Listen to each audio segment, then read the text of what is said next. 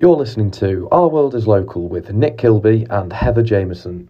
Thank you for joining Our World is Local with me, Nick Kilby from Kratos, and... me, Heather Jameson, and I'm editor of MJ. You certainly are.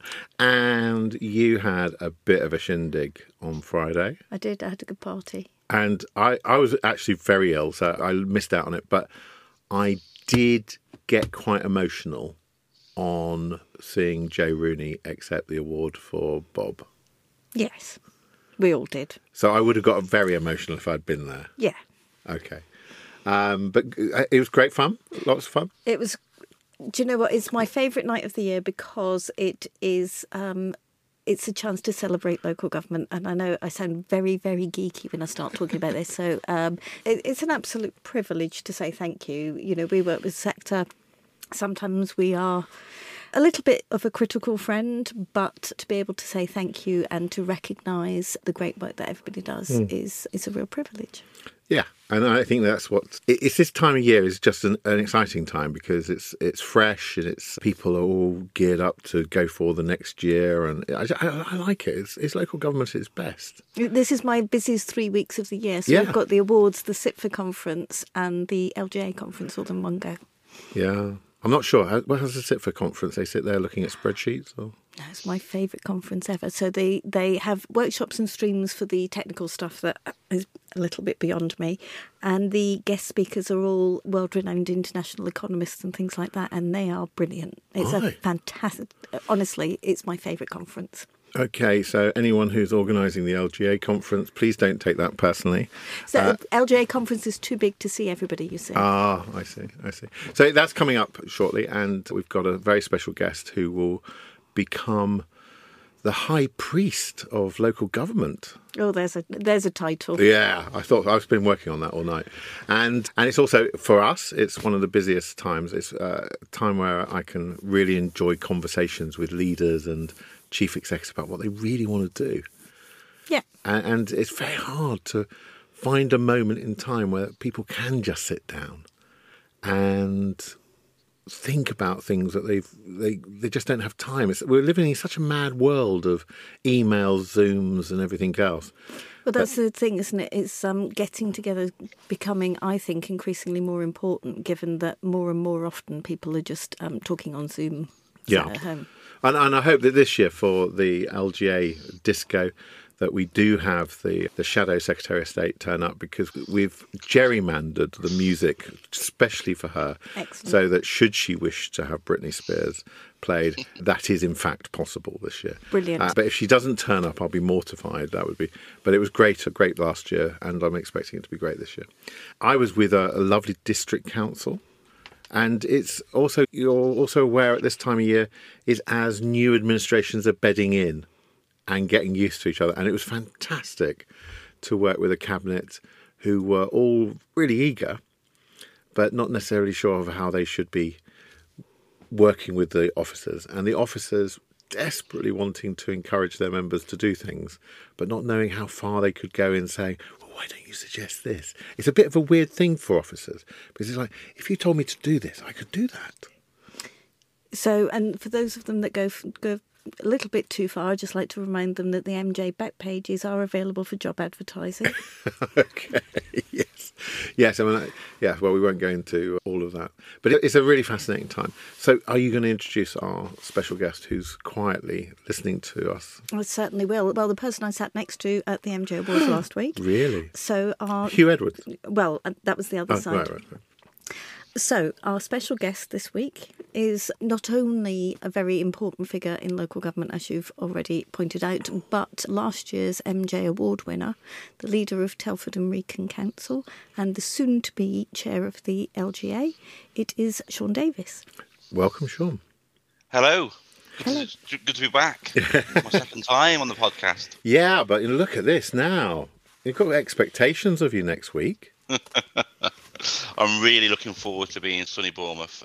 And since, the elections, and it was clear that Labour were going to have this opportunity, how's the conversations gone? Because there's a little bit of a sort of honeymoon, isn't there? A false dawn before you actually get the keys of the LGA. So, well, describe it, Nick, is it's a bit like the period between a council election results and the council's AGM, where there's been a change of control. But unlike in council land, where that could be sort of 3 or 4 weeks, it's a couple of months in the LGA.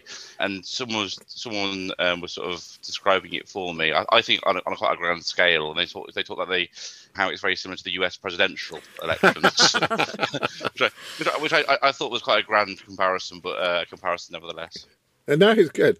And it's been a while since Labour have had this opportunity. Tell us. No one's listening. It's absolutely fine. No one's going to hear anything. What is the vision? How do you look at the LGA now and say, this is where our direction of travel is? Well, firstly, our unique position within the local government family is a cross-party organisation which is member-led on behalf of member councils, and that's something that is crucial and in the DNA of the LGA, and therefore, as the new chair of the LGA, that's something that I take very seriously indeed. And working with group leaders, obviously we have 2 new group leaders, in Kevin Bentley and Nessel for the Conservatives and the Labour Party respectively, and also working with Joe and the Independent Group 2, Marianne. So I'm really looking forward to doing that. But I think it's also an opportunity to challenge ourselves as an organisation to make sure we are the best membership organisation we possibly can, from learning from the best within the local government sector and the things that we do as an LGA, but also looking at other membership organisations about how they communicate, how they lobby, how they form policy. And then also, clearly, there's going to be a general election at some point, either next year or certainly January 2025. And I've want the LGA to be general election ready, whether that's a continuation of the Conservative Party with Rishi Sunak with his own mandate, or whether that's a Keir Starmer Labour government coming in, or whether that's a hung parliament. I wanted to make sure that we're in a position where all the major political parties are looking at the LGA for policy development.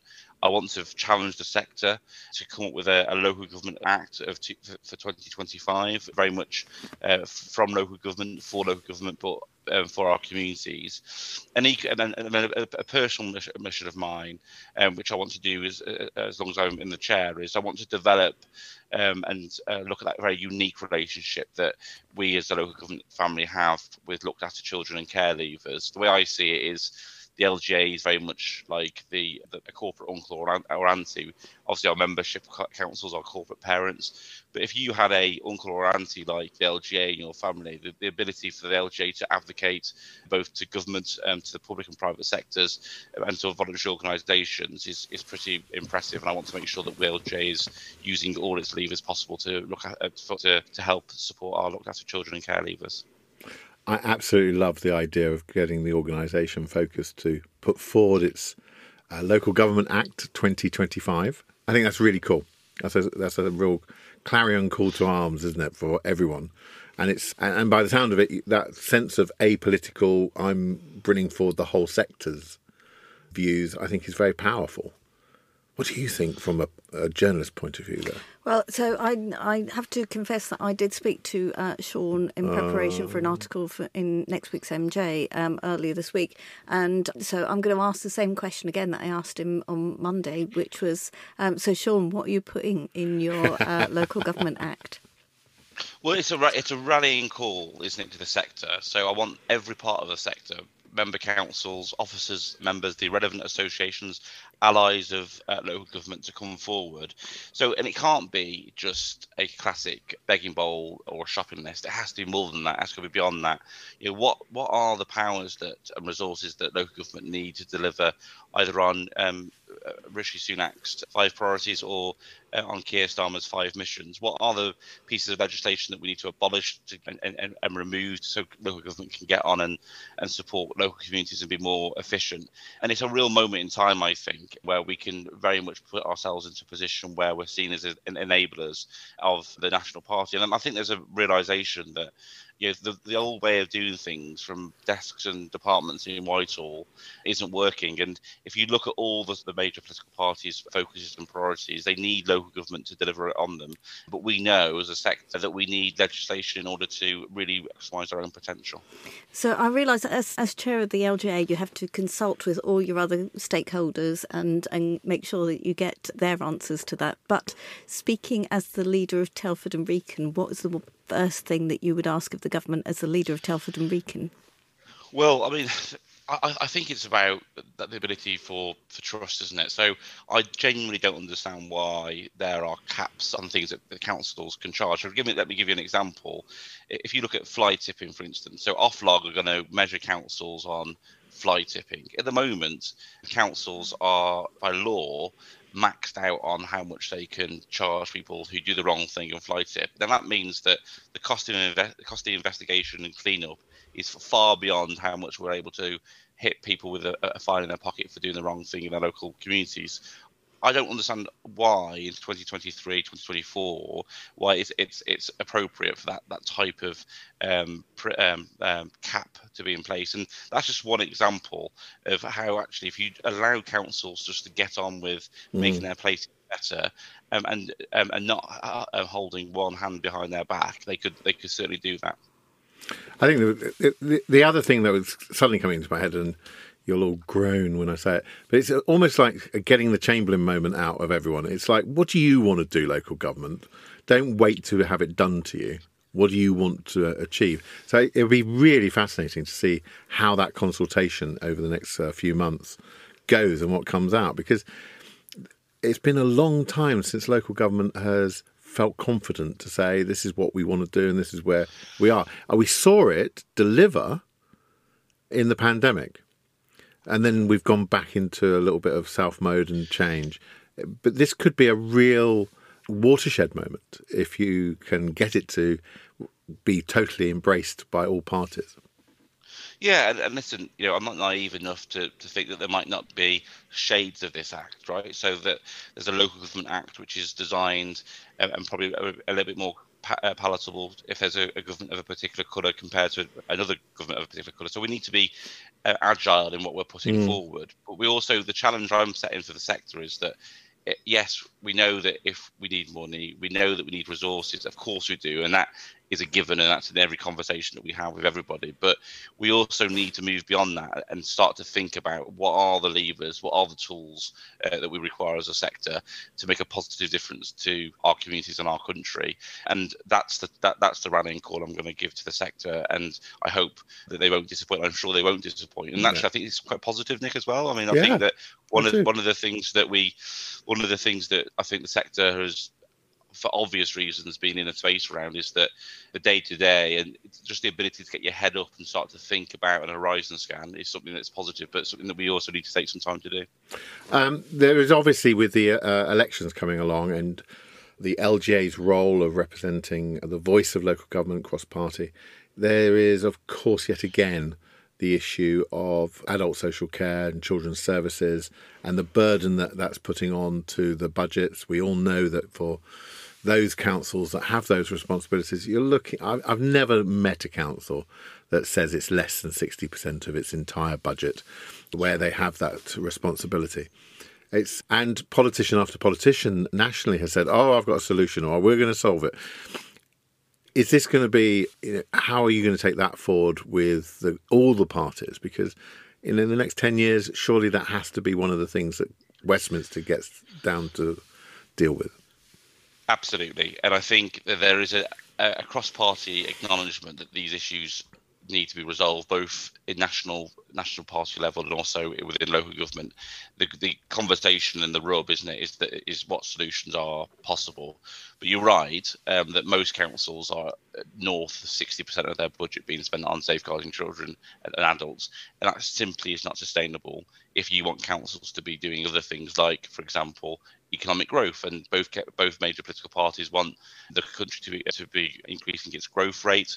Nationally, you can only do that if you empower local areas to do that, in my opinion. So if you want councils to do more in that space, you are going to have to resolve some of these structural issues. The other point is, I don't think that these things are in themselves an island. The problems and issues that the NHS has linked directly to social care and the fact that social care is broken. And if you look at some of the big issues around cost of living and poverty, that directly links to increased demands in children's services. So you've got to get those two real fundamental blocks right. I think we need, as a sector, to do some work together to speak on one voice around this. I know that's a big challenge, but the reality is that my colleagues who are Metro mayors aren't talking about these two big issues because they don't directly link into their areas of responsibilities. But as I would talk to any Metro mayor, if you want your place to be successful and to continue to improve, you've got to make sure that social care and adult and children's social care are working in order to contribute to the rest of your agenda. So there's something for Metro mayors to get into this space, although they're not directly responsible for it. And there's also a challenge for local councils to speak with one voice as far as possible. And then I think it's about a big challenge to both major political parties and the other political parties, which is this is unique, this is political, but actually the solution has to be cross-party, and we need to see some statesmen and women around this space. I agree. It's also very interesting that apparently there are now 2 million people on long-term sick, and they fall between the NHS and, I would imagine, they've come into contact more with the local government than they would have ever done before. And that, for any political party in Westminster, is a big issue that needs to be helped and understood and resolved, which actually local governments are probably in a better position to help those people than people in their offices in Whitehall. Absolutely. And I think that is the point, that adult social care and children's services is not simply a local government issue. It is an issue for the NHS. It is an issue for economic development. It is an issue for how successful or otherwise your local place is. But local government can't fix it within the current framework that we've got. We need a joined up approach, and we need politicians nationally to step forward and, as I say, act and operate across the aisle, to use an American phrase, to fix this issue, because it is something that's going to be, for generations to come, a real challenge if it's not resolved. We're obviously getting older as a country, which is a good thing, but that will undoubtedly cause bigger pressures on the system. Okay, Shaun, I'm picking up much more now that the LGA has sort of accepted the realities of Oflog that was launched actually by Michael Gove last year at the conference. But for me at the moment, the thus far, all the indications we've seen of the metrics that they're planning to use probably need a bit tweaking. What one thing would you say that you want to see local government judged on, if you're going to be judged at all? So just to take a step back before I answer that direct question, I think Oflog, you're right, it is happening, and despite the concerns with those within the sector, cross-party officer member, it is happening, and therefore we now need to work with the government to make sure it adds value. The metrics that we've heard potentially going to come out, I think I can understand why they're being used from a citizen's point of view. But if it's going to work, it needs to add value, and adding value, I think, one of the big issues that we should be looking at as a country is public sector reform. At the moment, there is very little work done around cost shunting and wasted costs within the public sector. So, for instance, a council, let me reverse it, a NHS trust or a police force not spending X then has a cost on Y, which is being picked up by local government, or positively, local government spending a load of money on trip rails and helping people preventing falls, then sees a reduction in people going to hospital and old people in hospital for falling. That is not then captured, and therefore that public pound at a local level simply doesn't work. So I would quite like to see Oflog look at evaluating and measuring the impact of public money at a local level, and how we can be far more joined up and far more efficient in the investment decisions we make as a public sector. Yeah, one issue that we don't talk about actually on this podcast is planning very often. And it's a major function in a lot of the districts and the metropolitans. And certainly from my experience at the moment, the current Secretary of State has made a right pickle for... No pun intended. Yeah, exactly. Of where we are at the moment, because he actually hasn't changed the law. He hasn't changed the rules. But he certainly encouraged certain councils to feel that they can get away with not doing anything at all. And there's a real sense, the Labour Party have said they are going to be quite bold, and their policy is slowly emerging, which I have to say, every time I hear a little bit more, it's like, okay, right, okay, that's good. Interesting. And the Conservatives got quite affronted last week, I think it was, in the House, where someone questioned that their policy wasn't to build 300,000 houses, which I have to say, I was with the Labour benches. I didn't think that was still policy, but they were all quite upset that allegedly it wasn't so. So house building is one of the ways to change place. It's one of the ways to get money into communities. It's one of the ways to build the economy. Do you think that planning has to be also part of your view of the Local Government Act, and local government needs to start being much more openly proactive about their role? Because it's very often we hear about house builders, we hear about the government's view, and then we only hear about the antis.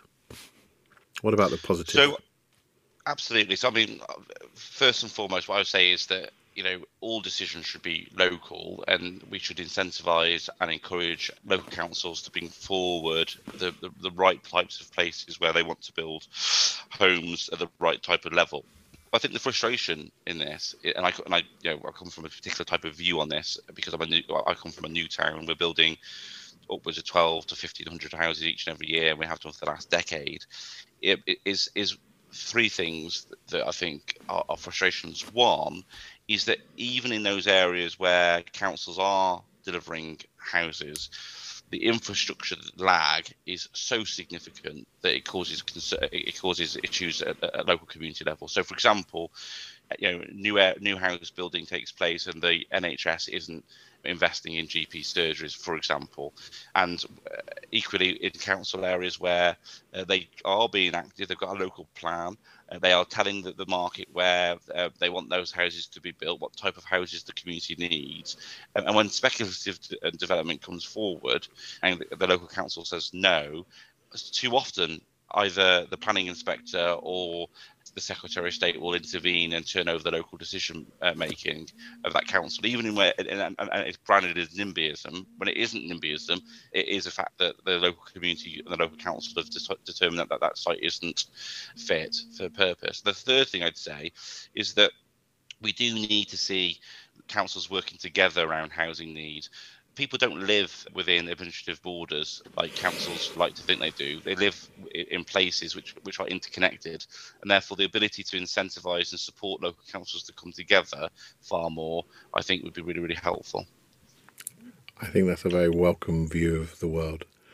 And now, what else are you up to at the LGA? Are you going to a certain disco on Wednesday night? Well, when I did have a little smile when you were talking about your disco last year at conference, because that was my first event as the LJ Labour leader at the time, and I brought Lisa and Andy to that disco and felt very responsible when Lisa didn't quite like the music and that's what Britney Spears was put on. So I think she did like the music as well, though, didn't she? She seemed to be having a very good time. I don't think she wanted to go, actually.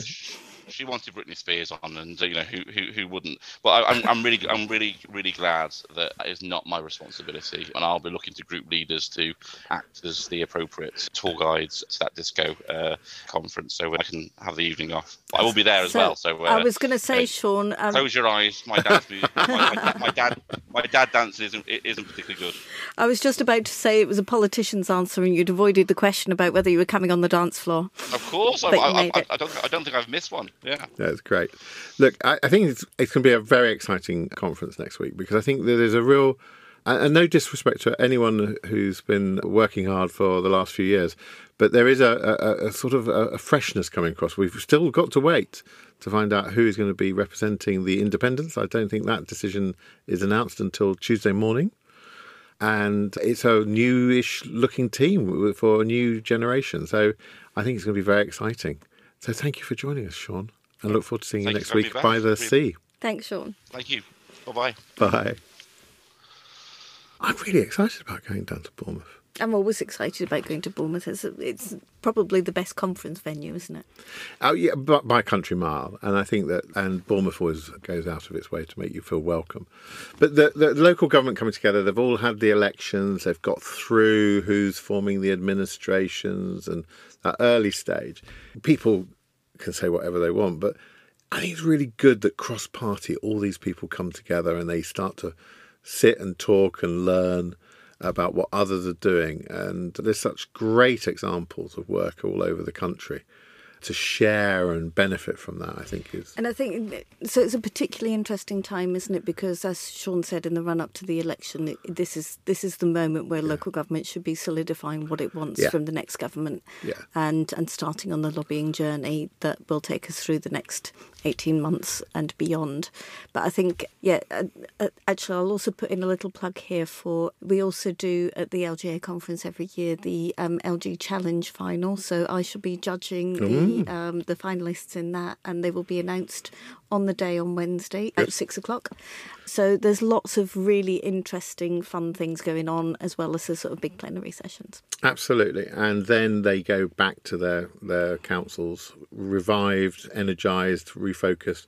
The other thing is there's a lot of new people who have never been leaders before or just taken over as chief execs. Yeah. And it's a great opportunity to go, now I've got in charge of the council, what do I do? But we will sort all that out and we will report next month. We will. And we're having a fringe as well this time with the Leadership Centre on ICBs. ICBs? Yeah, first anniversary of ICBs. That's very exciting. And for those that don't know, that's something to do with hospitals and healthcare, and that'll be very exciting. It's the health local government crossover. We must cover that sometime. Yeah. But on that bombshell note, we're getting our suntan cream ready. We're getting our bags packed. We might even have a beach towel. But until next month, thank you for joining us on Our World is Local. Thanks. Bye-bye. Bye. Thank you for listening to Our World is Local, brought to you by Craters Communications. Copyright Craters Communications.